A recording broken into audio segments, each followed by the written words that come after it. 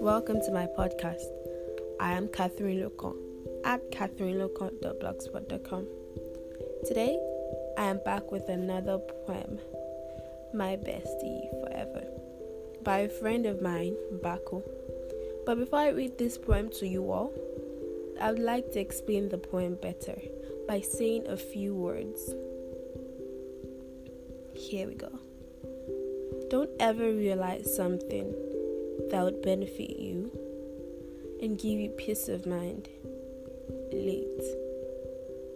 Some people fail to realize the truth, and when they do, it's already too late, and nothing can be done or fixed.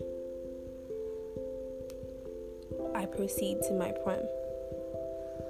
Besties for life. That was his fate, and this he was hoping he could change. But a blind eye, she had turned to his direction, and only the love he tried to show her was relegated to the friend zone, keeping him just besties for life. With silent tears, he watched her walk, wishing he could go after her and beg her to stay. But her mind she already made up that in this life, and probably the next, nothing was ever going to change or comfort, and besties forever they will be.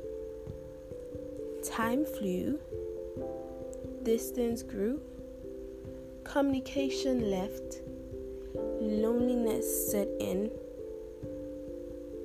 but he could do nothing but watch from a distance all the fun she had with all those she claimed to love.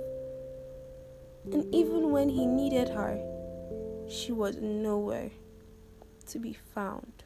For in another's arms, she found comfort. That's it for today. Stay tuned to my podcast on the continuation of My Bestie Forever. Remember, I am still and will always be Catherine Locon at catherinelocon.blogspot.com. Stay tuned. God bless.